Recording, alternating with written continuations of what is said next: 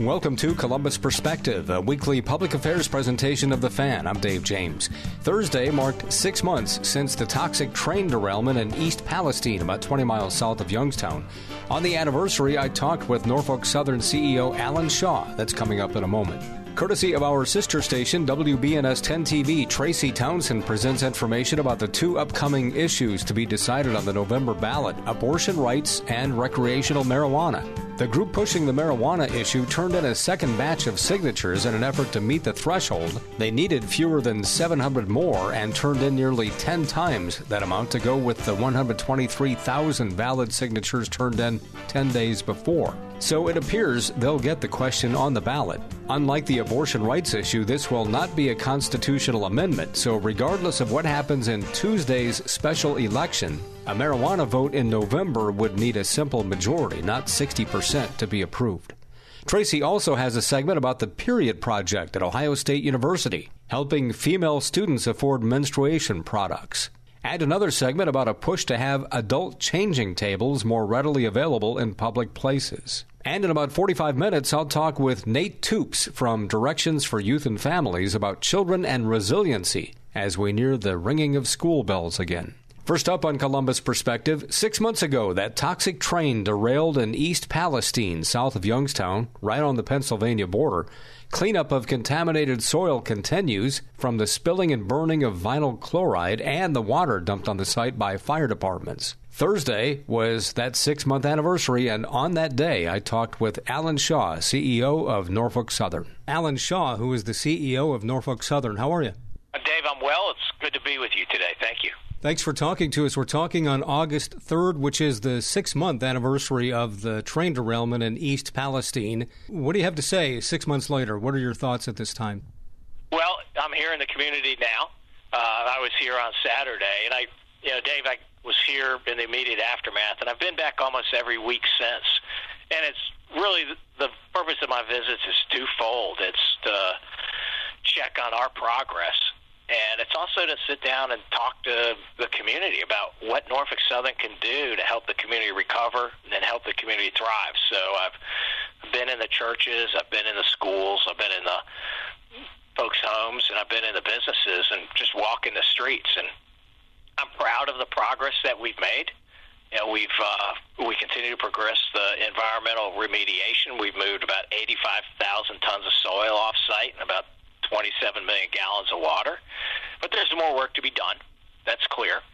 We've committed $65 million to the community to help their community recover and help the community thrive.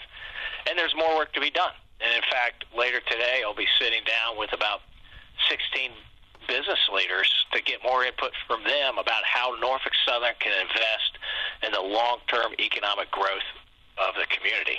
And I think it's having results. The Cincinnati Enquirer just had a story in which it quoted people talking about moving into the community and opening up businesses here because they've got a lot of confidence in the long-term growth prospects of East Palestine. You mentioned that the cleanup has been extensive and continues. What about the status of water and soil testing, and how long will that need to go on, that type of thing?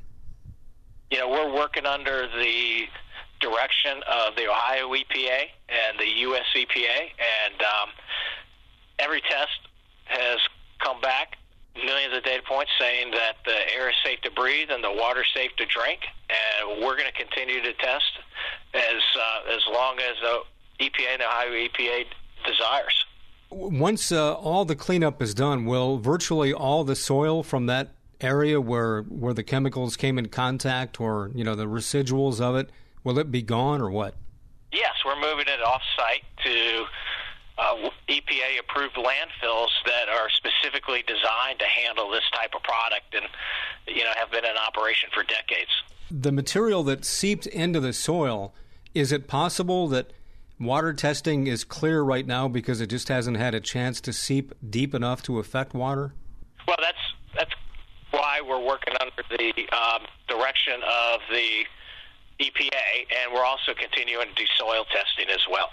Talking with Alan Shaw, he's the CEO of Norfolk Southern. Some folks in the community are still saying they feel the effects of it. They're also concerned about property values and whether if they were to sell their home, whether they'd get a fair value for it. How much is Norfolk Southern involved in that?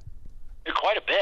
As I sit down and talk to folks, Dave, it's, I hear three things, right? It's the long-term water monitoring, which you just referenced. It's property valuation, and it's long-term health care. And so we're working directly with the attorneys general of Ohio and Pennsylvania, as well as other key stakeholders to set up long-term funds to address all three of those issues. Now, I'll tell you, if anybody decides that they want to move out right now and they take a loss on their property relative to where it was before the derailment, then we'll cover that right now through the Family Assistance Center.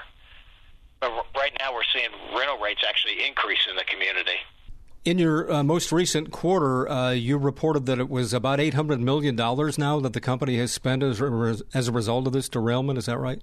Well, that's what we're accruing. That's our estimate of the total cost. That's what we have visibility into right now, and is probable and estimable. It's that's subject to change, and it could change with recoveries from insurance companies and third parties. I wanted to ask about you personally. It's clear that you've spent an awful lot of time in East Palestine and have expressed an awful lot of concern about it. I know that you personally were involved in a scholarship fund for the high school there. Can you talk a little bit about your connection to the community since this has happened? Yeah, as I noted, I'm here today. I was here last week or on Saturday, and as I continue to engage with the community, I've made a lot of friends here, and I feel a responsibility to do the right thing. And as you sit down in the seat as the CEO, you realize it's all about accountability. And I feel really accountable to our customers, our employees, and the communities that we serve. And so when this happened, I pulled my team together and I said, look, we're going to follow Norfolk Southern's North Star.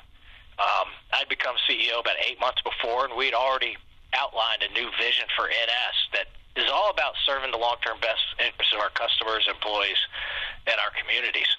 And I said, we're going to do more than less, and we're going to be personally involved. And so that's one of the reasons I try to come up here almost every week. And we've got 300 NS employees and contractors who are here almost every day working on the environmental remediation and the economic recovery. And Dave, when they go home, I find they want to come back. And I've found some NS employees have cut their vacation short. And that tells me two things. It tells me they know that NS is having a positive impact on the community, and the community is having a positive impact on Norfolk Southern. So my personal involvement is just a component of that. There's the financial commitment's important. It's also the personal involvement. And, when I awarded or established a scholarship for students graduated from East Palestine with a personal donation of about $445,000.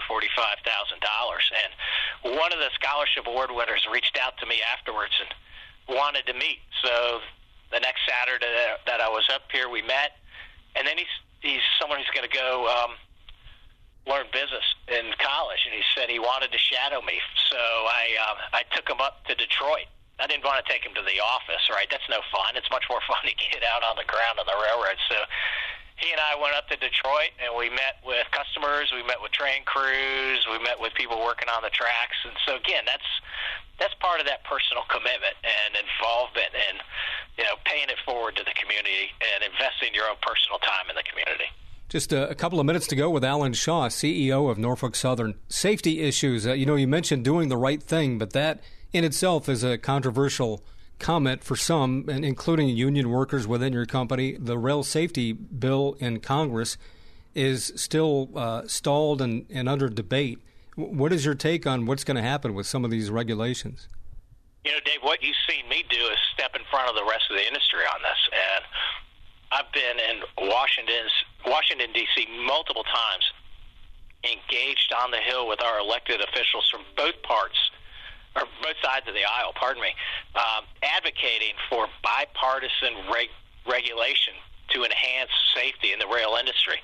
And look, the NTSB's preliminary report showed that the NS train crew did everything they were supposed to do. The wayside detectors were operating the way they were supposed to. There were no track defects, and they're really focused on a catastrophic mechanical failure of a car that had been on 3 other railroads before it touched Norfolk Southern and isn't owned by any railroad. It's owned by one of our customers. So that tells me we need an industry-wide response. Now, I'm not waiting. And so we implemented a 6-point safety plan. I reached out to a retired admiral who used to run the Navy nuclear propulsion systems, and I asked him to become an independent consultant, report directly to me, and put together a team of former admirals and folks who have Navy nuke experience and spend 2 or 3 years on our property helping us enhance our safety culture. The Navy nuke program is the gold standard of safety across the world, and Norfolk Southern will be the gold standard of safety in the rail industry. You made a change after a coal train in Virginia derailed, and it was caused by an overheating wheel bearing, similar to what happened in East Palestine, I guess. And you made some more cautious changes, slowing trains down when the bearing has overheated but not failed, and check it more often. Some folks were wondering why you didn't do that right after what happened in East Palestine. Look, we're a humble organization, and we're always learning. We're always looking to get better. We're always reviewing our processes, and we're going to continue to get better. Norfolk Southern is a safe railroad. The number of derailments on NS last year was the lowest in 2 decades, and the mainline accidents on Norfolk Southern this year are significantly improved from last year, and we're going to continue to get better. And last question, kind of looking into the future, Alan, what are trains going to look like in 50 years from now? Will they be basically the same? Will they go faster, slower? Will the containers look different and be made differently, or what? Yeah, that's a great question. You know, what I'm really focused in is competing with truck and pulling trucks off the highway, because look, rail is much safer than truck on handling hazardous materials. Rail is much more sustainable than truck. Rail offers a capacity advantage from truck. And so what we're focused on at Norfolk Southern is a new vision for safely providing exceptional service and pulling trucks off the highway. There's a great opportunity there to help the U.S. economy and help the environment by pulling more trucks off the highway and putting them on Norfolk Southern. Alan Shaw, CEO, Norfolk Southern. Anything else you'd like to add? You know, I'm here today. I'm going to keep coming back, and the NS team will continue to be here. We're buying property, which underscores our long-term commitment to the community, and we're going to see this through. Alan, thanks so much for your time. Sure appreciate you taking the time for us today. Dave, it was my pleasure. Thank you, sir. The strength of our country hasn't just been won on the battlefield. It's won every day in our communities when we come together in our toughest times. For over 100 years, the American Legion has been strengthening communities across our nation by providing life-saving help and support to our veterans and neighbors during times like we're facing today. We are the American Legion, Veterans Strengthening America. To learn how you can help, visit legion.org.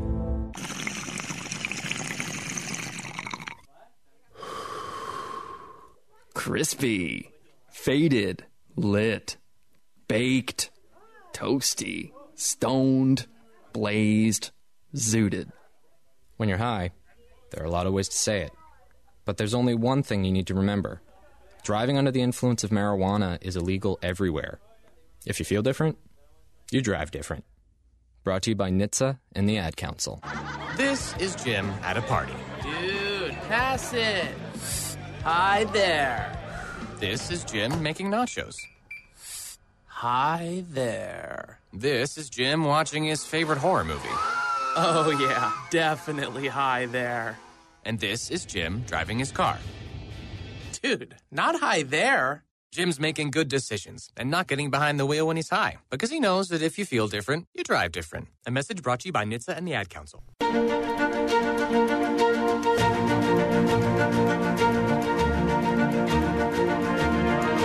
This is Columbus Perspective on the Fan. Courtesy of our sister station, WBNS 10 TV, here's Tracy Townsend from her Sunday morning public affairs program, Face the State. A new edition can be seen this morning at 11:30 on 10 TV. Good morning. Thank you so much for joining us for Face the State. I'm Tracy Townsend. This morning, we are learning about the future of two major issues in our state, abortion and marijuana. The battle for abortion will head to the ballot box in November. The Ohio Secretary of State's office certified a petition to make an amendment to the state's constitution to keep abortion legal in Ohio. But opponents want to get ahead of all of this by trying to change the threshold for an amendment to be made in a special election. 10 TV's Tara Jabor spoke with people on both sides of the issue. In this segment, Tara Jabor is talking with Kelly Copeland, Executive Director of Pro-Choice Ohio, and Mike Ganadakis, President of Ohio Right to Life. Pro-choice advocates are feeling confident now that their issue will officially be on the ballot in November. So hopeful that we won't have to return to where we were a year ago when Ohioans were having to flee Ohio to access abortion care. Copeland says it's about women being in charge of their reproductive health care. We got signatures from people in all 88 counties of Ohio, every corner of this state, saying, yes, I want a chance to vote on this. And all of the polls are showing that the vast majority of Ohioans, regardless of how they feel about abortion, really feel that the decision, the person who decides, should be the person who's pregnant. Copeland says for her, it's personal. It's about her daughters and the future of their health care decisions. What would their future look like if they had a pregnancy complication or if they were pregnant when they weren't ready to bring a child into this world? Pro-life advocates tell me that less than 500,000 Ohioans think this is a good idea moving forward. We feel really good about our chances. Ganadakis says this issue shouldn't be on the ballot. Divisive issues don't belong in our state constitution. That's why we have a legislature. That's why we elect Democrats and Republicans to the state house and we hold them accountable. He believes issue 1 will protect the Constitution and shut down this amendment. If issue 1 passes, any change to the Constitution will need 60% of voters to pass. Regardless of the zip code you live in, regardless of your socioeconomic standards, everyone has the foundational right to life and live and fulfill their God-given potential. Tara Jabor, 10 TV News. The exact language for this constitutional amendment is still being worked out. That's going to be determined by the ballot board. However, Ohioans for Reproductive Freedom did submit the language they say they hope to see. It's still unclear if Ohioans will vote on legalizing recreational use of marijuana come November. This week, 10 TV's Lindsay Mills heard from both sides. The coalition to regulate marijuana like alcohol is confident they can pull it off. Supporters of legalized recreational use of marijuana say it's about generating tax revenue and regulation. Regulated markets are better than unregulated markets. And right now, Ohio has an adult use market. It's called the illicit market. It's completely unregulated. Those who oppose the measure say it's about safety. We know that marijuana creates impairment. It creates, impairment in memory and attention, decision-making and risk-taking, and that's a danger to the public good. Ohio would become the 24th state to legalize recreational use of marijuana. Jessica Wolf is visiting from the state of Delaware, where recreational use was just passed. It's just like having a glass of wine at night. I think that's the biggest misperception, right, is that people think it's this like hardcore drug, and it just isn't.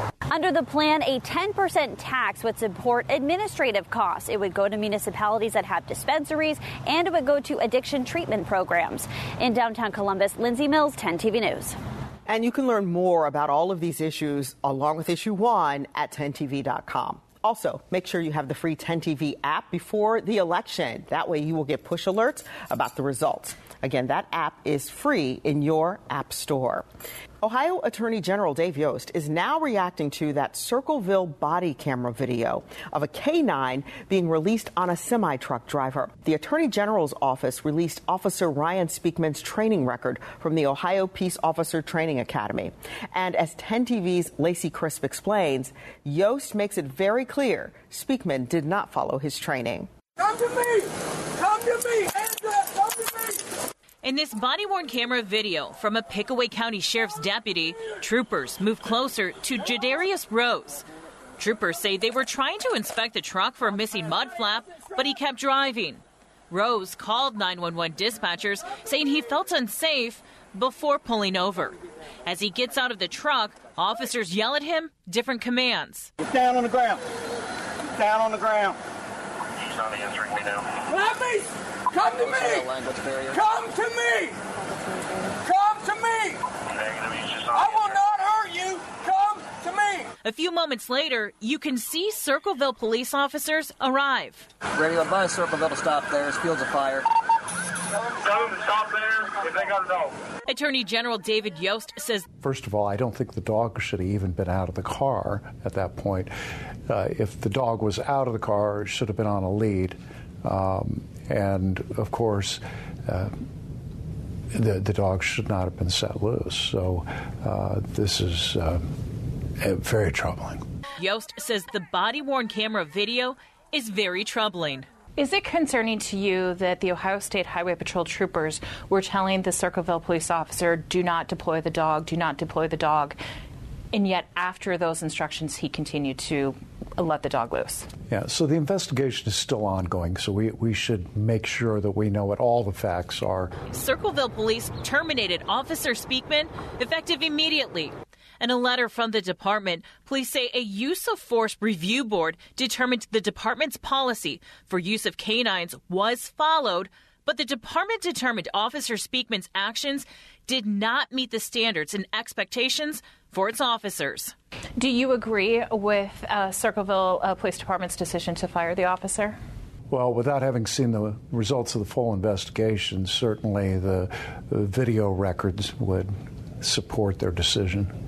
That was 10 TV's Lacey Crisp reporting. The police union that represents the Circleville police officer at the center of the incident is filing a grievance. They argue the officer was fired without cause.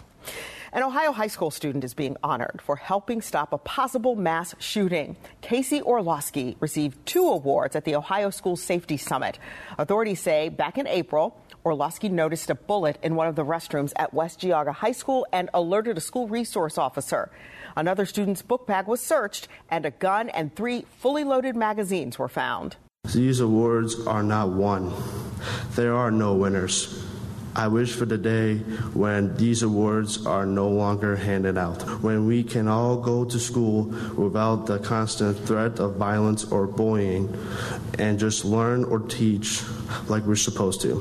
Orlowski was awarded the inaugural National Student Hero Award from the Uvalde Foundation for Kids and the Safety Standout Award by the Ohio Student Safety Advisory Council and Governor Mike DeWine. The state Supreme Court has made a decision about the Reagan-Toops Act, what the legislation does, and why it was before the state's highest court. Columbus Perspective is a public affairs presentation of WBNS Radio. The opinions expressed on this program are those of its guests and do not necessarily reflect those of WBNS Radio, its staff, management, or sponsors. What is dedication? The thing that drives me every day as a dad is Darian. We call him Day for short. Every day he's hungry for something, whether it's attention, affection, knowledge. And there's this huge responsibility in making sure that when he's no longer under my wing, that he's a good person. I think the advice I would give is you don't need to know all the answers. The craziest thing was believing that your dad knew everything. So as a dad, you felt like you had to know everything. You had to get everything right. It's okay to make mistakes. As long as it's coming from love, then, it kind of starts to work itself out. I want him to be able to sit back one day and go, we worked together, we did a good job. That's dedication. Find out more at fatherhood.gov. Brought to you by the U.S. Department of Health and Human Services and the Ad Council. This is Columbus Perspective on the Fan. Back to Tracy Townsend, courtesy of 10 TV. Welcome back. We have an update to a story that 10 Investigates has followed. The Ohio Supreme Court has ruled the Reagan-Toops Act is constitutional. The legislation changes how ex-prisoners re-enter society and are monitored by parole officers once they leave prison. In a 5-2 decision last week, the state's highest court found that it does not violate the constitutional rights of inmates. The law was passed in 2019 and named after 21-year-old Ohio State senior who was killed in February 2017. Reagan Toops was kidnapped, raped, and shot to death by Brian Goldsby. Goldsby was a convicted sex offender who had recently been released from prison months before the murder. 10 Investigates exposed several examples of the state's inability to closely monitor violent ex-offenders, which helped lead to this change. If you have something the 10 Investigates team should look into, tell us about it by emailing us at 10investigates@10tv.com. A reminder, several benefits from the COVID-19 era are set to expire this fall. About 28 million people will have to start paying their monthly student loans again. Payments have been frozen since March of 2020, but again, they are set to resume in October. Also, about 500,000 people could lose access to food stamps when work requirements for that benefit resume in October. Remember, continuous Medicaid coverage already ended back on April 1st, but states are still reviewing eligibility. Some new data is shining a spotlight on the rising rate of poverty in our state.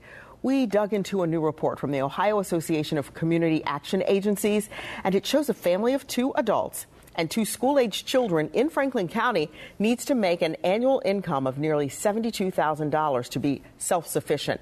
A lot of people don't make that income, which prompts them to look for affordable housing. But the process to get approved for it is not easy. It can be a real struggle. You know, we see community members wait anywhere from 6 to 9 to 12 months from stating they're interested in possibly looking at entering housing to actually then moving out of street homelessness into housing. Experts say affordable housing in Central Ohio is their biggest challenge so far. There are efforts to change that, including the Affordable Housing Trust, which works to facilitate housing development by investment through nonprofit and for-profit developers. We've done some reporting on that, and you can find that on earlier editions of Face the State at 10tv.com. All right, girls, going back to school this fall will find something new. It's part of a nationwide push to make sure these teens don't miss class because they cannot get access to a menstrual product. The statewide budget is meeting a lot of needs in our state, including one we don't really talk about that much: periods. $5 million is being allocated for free period products in Ohio schools this school year, all thanks to the help of 2 Ohio State University students. Here's 10 TV's Gabriela Garcia. First-year med student Anusha Singh has always felt a stigma around menstruation. I remember leaving my 5th grade classroom where we learned about periods for the first time, and our teacher was instructing us to be hush-hush about what we learned about. After really questioning that stigma, founding the Period Project's OSU chapter, thank you for showing up, and becoming a TED contributor, this is a matter of human dignity. She partnered with her fellow Buckeyes to make sure students who menstruate don't have to miss class because they can't afford pads or tampons. We started really turning up the heat, sending a lot of emails, making sure that we were especially engaging with staff. Ella Roxy's the vice president of the Period Project at OSU.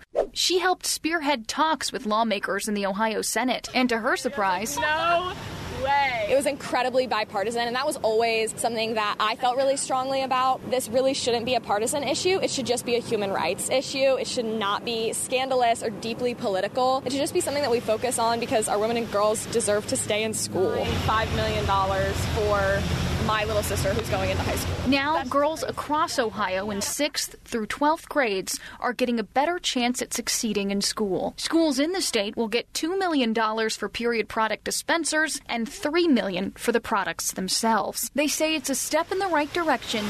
Students should be able to achieve their full potential regardless of a natural need. With more work ahead.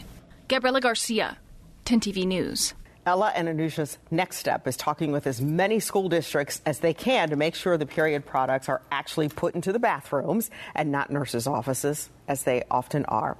This entire effort is about accessibility. And oh, by the way, did you hear they said it was bipartisan approval? All right, the Senate is considering a bill to make the internet safer for kids. Brandon Lewis from our National Verify team looks into the claims that this bill would require adults to give up some of their privacy.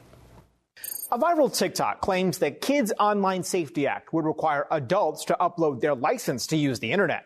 All these companies are going to have to keep a database of all their users to prove that everyone looking at these controversial topics are over 18. So how are they going to do that? They're going to collect your driver's license. A viewer tagged us on TikTok wondering if this is true. So let's verify. Would the Kids Online Safety Act require people to upload their driver's license before posting online? Our sources are the Kids Online Safety Act and Mark McCarthy, a tech policy expert at the Brookings Institution. The bill's authors say the goal is to require social media companies to better protect kids by mandating the platforms provide tools for parents, limit advertising, and secure kids' data.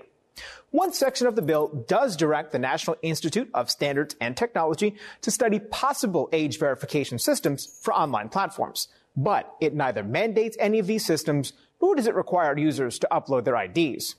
McCarthy tells Verify the legislation only requires reasonable efforts to identify minors and does not require any specific method to be used.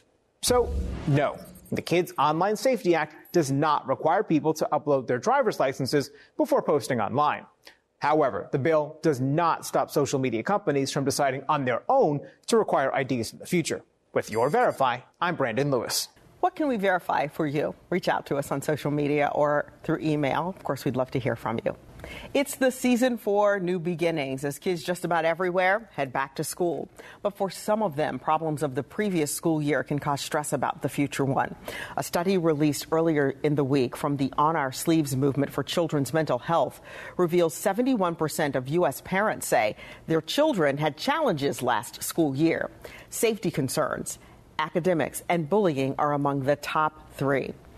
We are certainly experiencing some high temperatures in central Ohio. Coming up, how the Biden administration says it's going to cool things down. That's next. Between business life, social life, and her best bud Loki, Beverly has a lot to focus on, especially while fighting Stargardt, a blinding retinal disease. But she's not fighting alone. For 50 years, the Foundation Fighting Blindness has funded research into treatments and cures for blinding retinal diseases, providing hope to people with vision loss. And for Beverly, winning the fight means focusing on what's closest to her. The Foundation Fighting Blindness. Together, we're winning. Help us end blinding diseases at fightingblindness.org. Science is not an opinion. People come before pipelines. It's not too late to act on climate. No one is above the law. At Earth Justice, we hold these beliefs to be self-evident. As a national legal nonprofit fighting for your right to a healthy environment, we are 150-plus lawyers representing clients free of charge because now, more than ever, the Earth needs a good lawyer. No one fights more cases on the environment than Earth Justice. And we win because these are fights we cannot lose. We win for scientists so they can serve at the EPA. We win at the Supreme Court because clean water is for everyone. We win against fossil fuel plants so communities can breathe freely. If you believe what we believe, then help us fight the good fight and help us keep winning by going to earthjustice.org today. That's earthjustice.org. Matthew. Huh? Oh, sorry. It's okay. I just need you to listen to me. I know that a lot of times, Mom, it might not seem like I'm listening to you, but I am. I hear you. And what you say really does matter to me. I mean, let's be honest. No kid likes rules, but I get why we have them. I hear you, and I know it's because you care. All the talks we've had over the years, including what you've told me about not using alcohol and other drugs, they stick with me.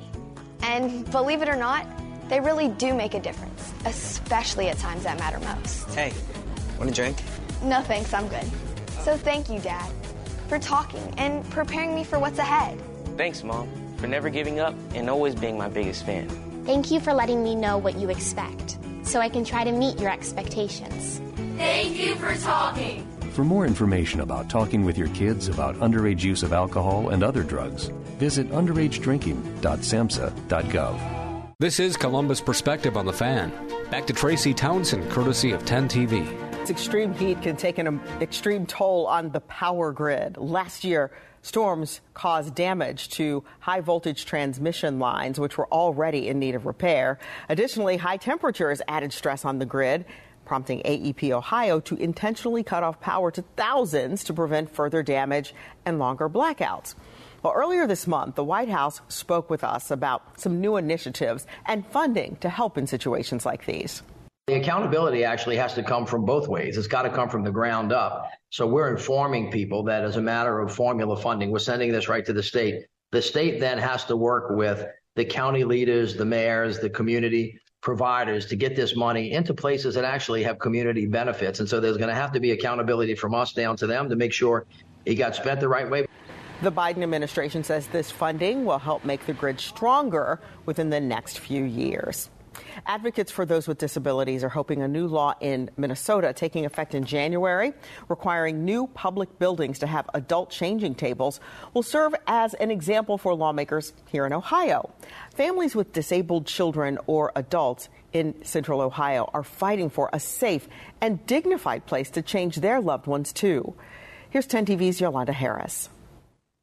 You're doing so great. You may not think twice about taking your kids shopping. Go see the basketball? Out to eat, or to the local YMCA. Go see the basketball. But for Melody Bogan, taking her son anywhere requires planning. It takes a lot of foresight because I am aware that there aren't a lot of available changing tables. Her 16-year-old son, Alan, is autistic and has Down syndrome. He isn't able to go to the bathroom on his own. All right, here we go. For her, a changing station for babies or toddlers won't help.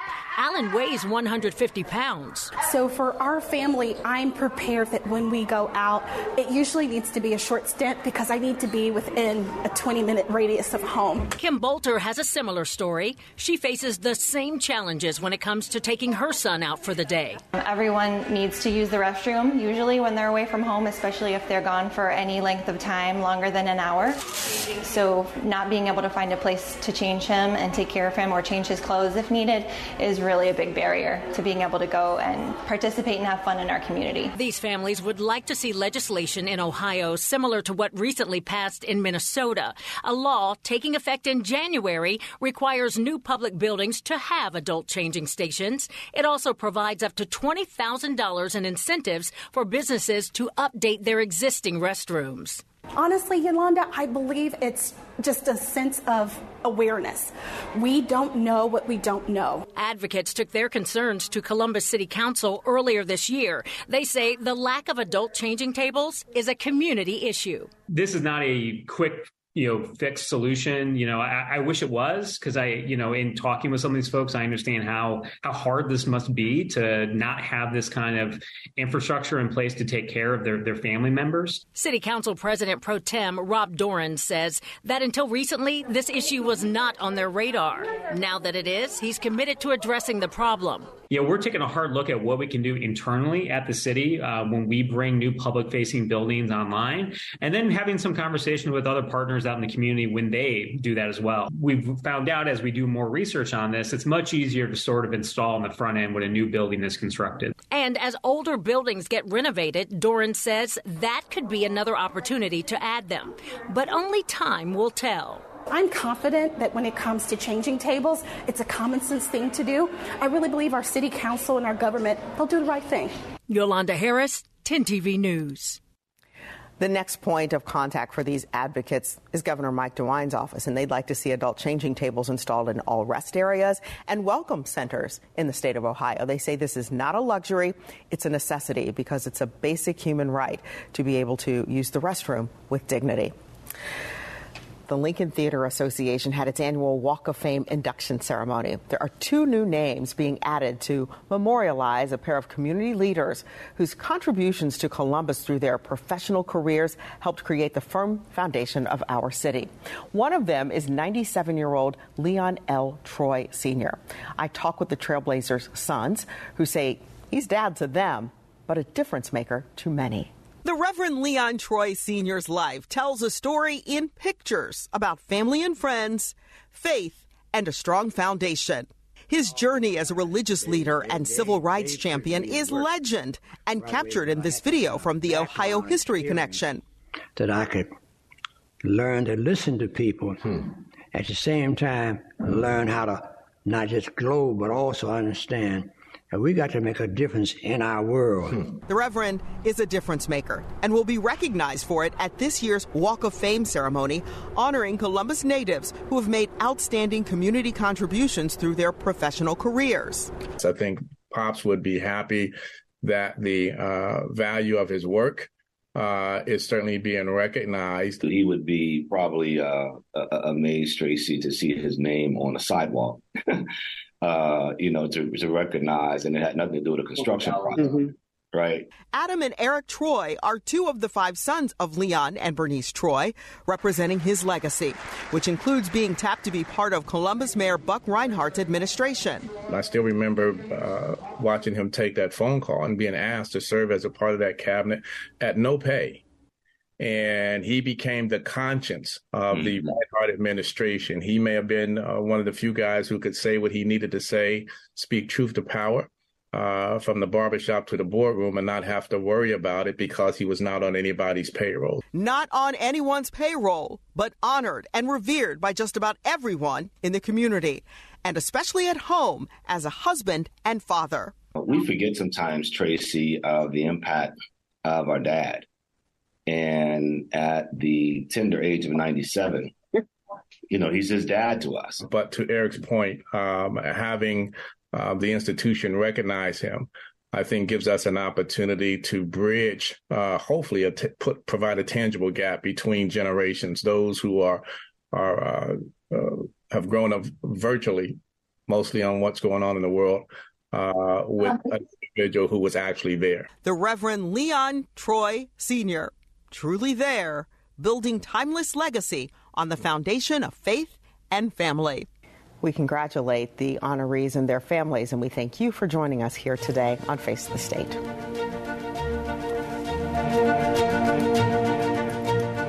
That's again Tracy Townsend, courtesy of our sister station, WBNS 10 TV, from their Sunday morning public affairs program, Face the State. A new edition can be seen this morning at 11:30 on 10 TV. Before I was adopted, I felt like nobody wanted me. I felt like my life was already over. At a certain age, they don't want you. You're troubled and stuff. Even if I wanted to be adopted, who would adopt a 17-year-old? Inside, I knew, I'm not a troubled kid. I know what I'm in for, why I'm here. My biggest fear was that I would age out and not know how to be sufficient on my own. I had nightmares every single day at my birth mom's house. It was just really scary for me living there. I was scared, I was lost, and I felt hopeless. I felt like, don't I deserve to feel happy and loved? I just wish I'd gotten adopted sooner. Unfortunately, the number of children waiting to be adopted from foster care is on the rise. The Dave Thomas Foundation for Adoption is the only public nonprofit charity in the U.S. focused exclusively on foster care adoption. You can help. Go to davethomasfoundation.org to learn more. Every 2 minutes, a woman in the U.S. is diagnosed with breast cancer. And in that split second, her life changes forever. The toll of breast cancer is great. The need to support those who are battling the disease today is even greater. We're fighting alongside patients because we know one moment can change a lifetime. United by hope, we can end breast cancer. Join our fight. Save lives. So many times, the lack of basic needs gets in the way of our students. Neighborhood Bridges, a local nonprofit, has developed a way to get school kids basic necessities. Visit neighborhoodbridges.org to make a difference in our student lives. Find your community and subscribe.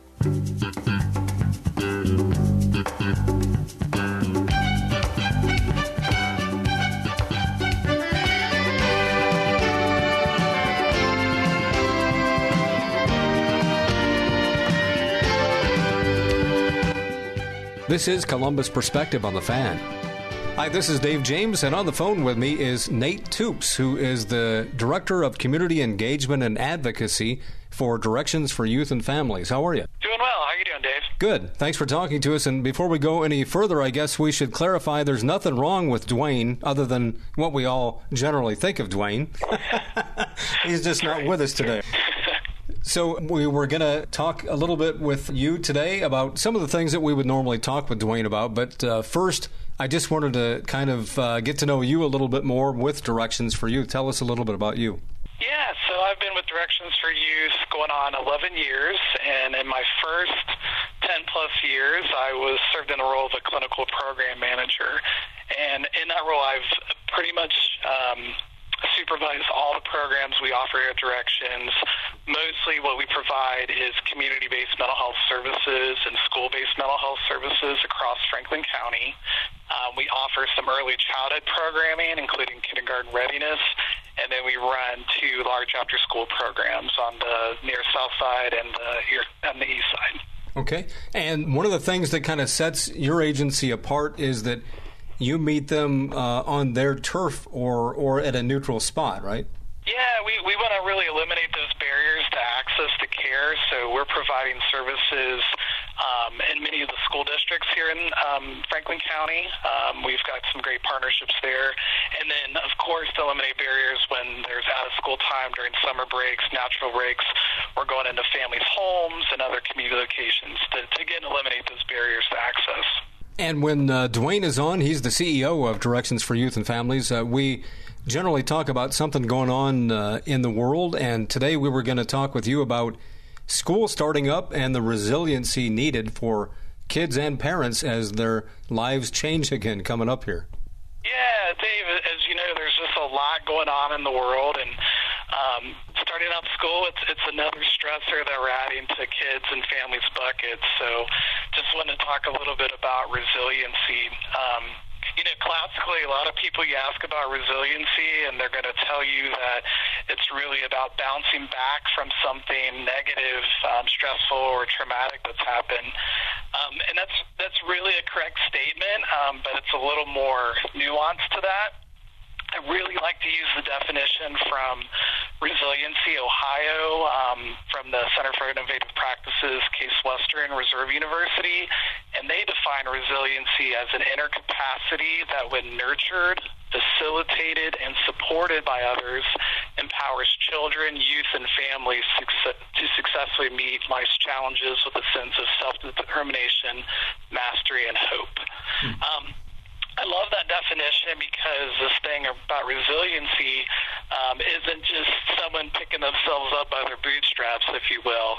We really need those supports, and especially our kids need supports of adult caregivers, parents, teachers, etc.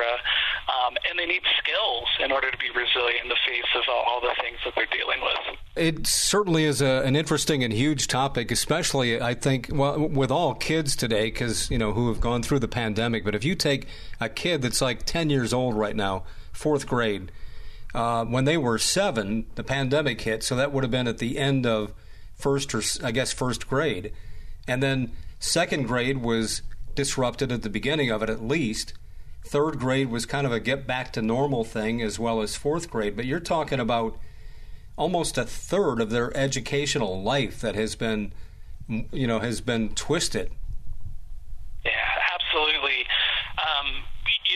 We work with a lot of kiddos that have been greatly impacted by the pandemic, from socially, emotionally, and it's not just the kiddos, right? The entire family's been impacted, seeing huge rates of grief and loss from the pandemic, and just a lot of changes and dynamics out in communities since the pandemic has emerged. So, when I think about this piece around resiliency with kids, that's why it's so important that we have to think about these adult caregivers and how do we help them be more resilient, because resilient adults that surround these kids inevitably help our kiddos be more resilient.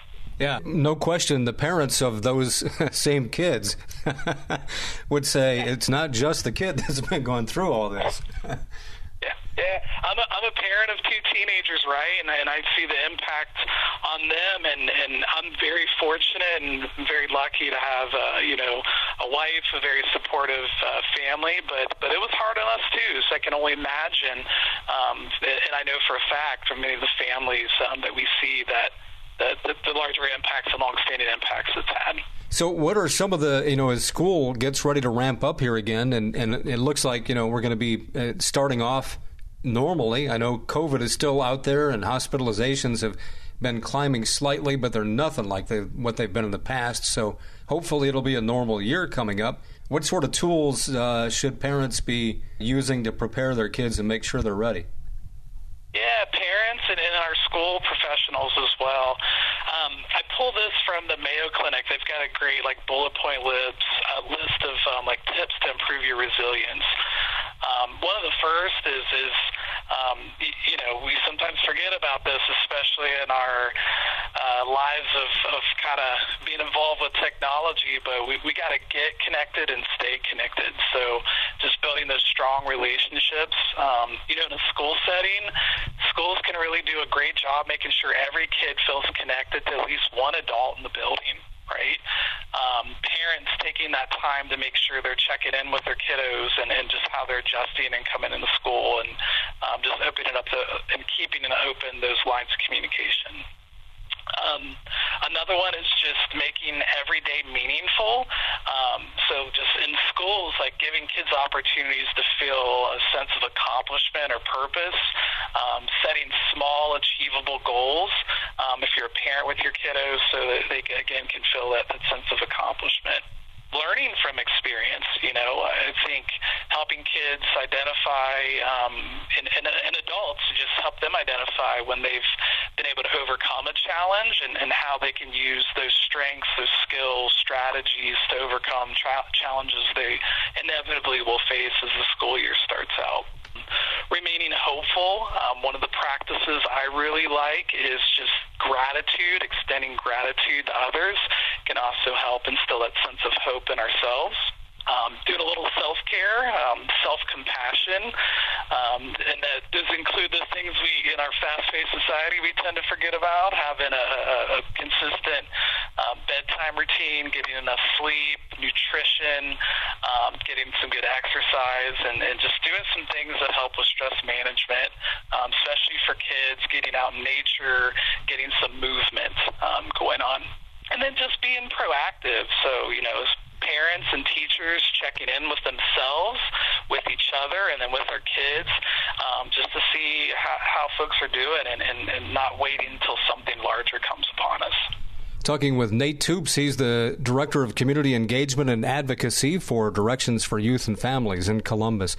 When we as adults change jobs and move into a different setting, whether it's a factory or an office, the environment is different. It's in one business might be more easily adaptable and welcoming to a new employee than others might be, and you never know what you're going to run into. And with kids, it's even more interesting because, they deal every year with new teachers, new classmates. Everything is different, and I would think in turn that also creates a lot of comings and goings in their social media contacts as well, where they might be subjected to online bullying or support and new friends. I mean, all those dynamics are just wildly different than adulthood. Yeah, if you think back when you were a kid, and I think back when I was a kid, of course we dealt with a lot of stressors, pressures, and things like going on in society, but then you add in this element around social media, and then just like you mentioned earlier, just the loss of socialization that the pandemic created. It's just a soup of potential for toxicity to surround some of our kids. So, again, working with parents and teachers when they're checking in with kids, also being aware, like, what sites they're checking out on social media, what are the conversations like, providing some age-appropriate supervision and monitoring with, what they're doing online is hugely important. With kids, with the stresses that they face on social media, coming out of the pandemic as well, some of them have been stunted somewhat anyway socially and maybe relied more on social media than they would have before. So I just think the adjustments are just tremendous that have had to happen in the last 2 or 3 years. Yeah. And that's, I think, schools are an amazing place to help kids reconnect with their peers, and schools can really facilitate those more healthy connections because they've got groups of same age peers. So I know a lot of the schools, one of the practices I really appreciate, especially at the elementary level, they do something what's called a connection circle. So just getting the groups of kids together in the morning, just checking in, and they're sharing a little bit about themselves, how they're showing up that day, and there's a trusted adult to just kind of coach them in how they can share and discuss things and feel supported within each other, amongst the group. And since we are talking about resiliency, I think, too, we hear a lot of people in your type of industry that talk about how amazingly resilient kids are. And also, like in the health field, when you see these little kids in the commercials for hospitals that have cancer and how inspirational they can be to others because they are so resilient and the way that they can tackle some of these issues. You're absolutely right. It's amazing how quickly kids can bounce back and how quickly they can thrive, but only in that context of support from caring and trusted adults in their life. Minus that support, those things are really hard for a kid to just kind of overcome. So I just really want to emphasize, and no matter what a kid is dealing with, if they've got adults, even if just one adult that's there for them, that's checking in with them, that's guiding them along the way, kids can be extremely resilient, like you just pointed out. That's a great point, though, because these kids are not born with those skills. Right, they're not born with these skills. These are skills that are learned over time, that are learned through interactions with others, learned through coaching, through modeling. No wonder the impact of the pandemic and not having a lot of those opportunities has stunted some of that for some of our kiddos. We just got to give them more opportunities.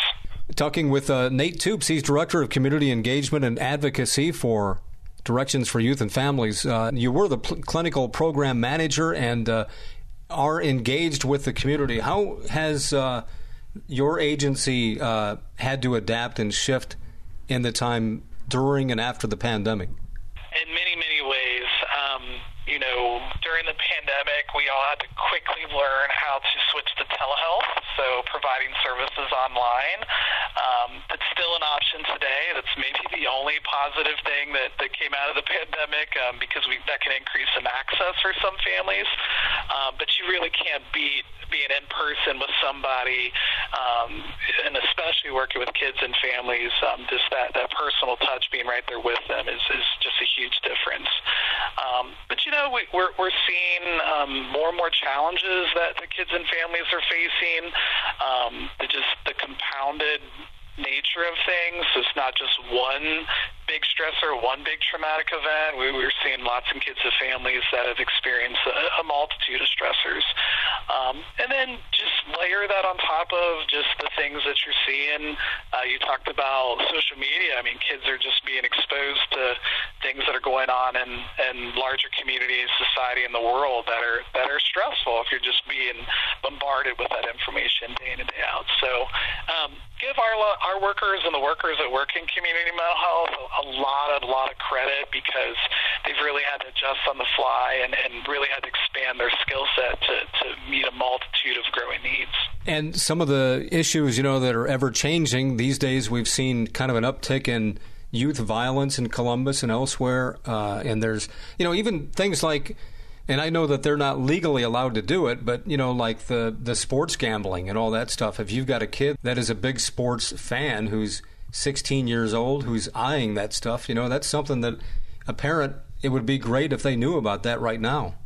Yeah, you're right. So getting this information out to families, but I want to come back to your comment about youth violence. I mean, we really see that coming out of the pandemic, just the amount of trauma that kids and families went through, and then the disconnection that they suffered as a result of some of the isolation and everything. I think that's just all really coming to roost with what we're seeing with some of this uptick in youth and just community violence, period. So we talk about resilience, right? So we also, I'm a mental health provider. There's many things we can do to support families, but we really need some changes in some of our policies and the ways we look at how we're addressing some of these factors. So there's some big systemic challenges we still are really facing that, especially the pandemic, uncovered. Nate Toops again joining us. He's the Director of Community Engagement and Advocacy. Nate, if folks want more information about your agency, Directions for Youth and Families, what do they do? They can call our main line at 614-294-2661, or can reach us on the web at dfyf.org. That's D as in dog, F as in family, Y as in youth, F as in family.org. Great. Nate, thanks so much for joining us today. I appreciate it. All right, thanks. Take care, Dave.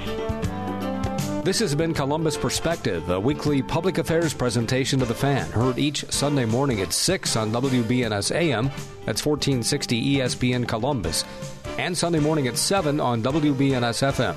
Sports Radio 97.1 The Fan.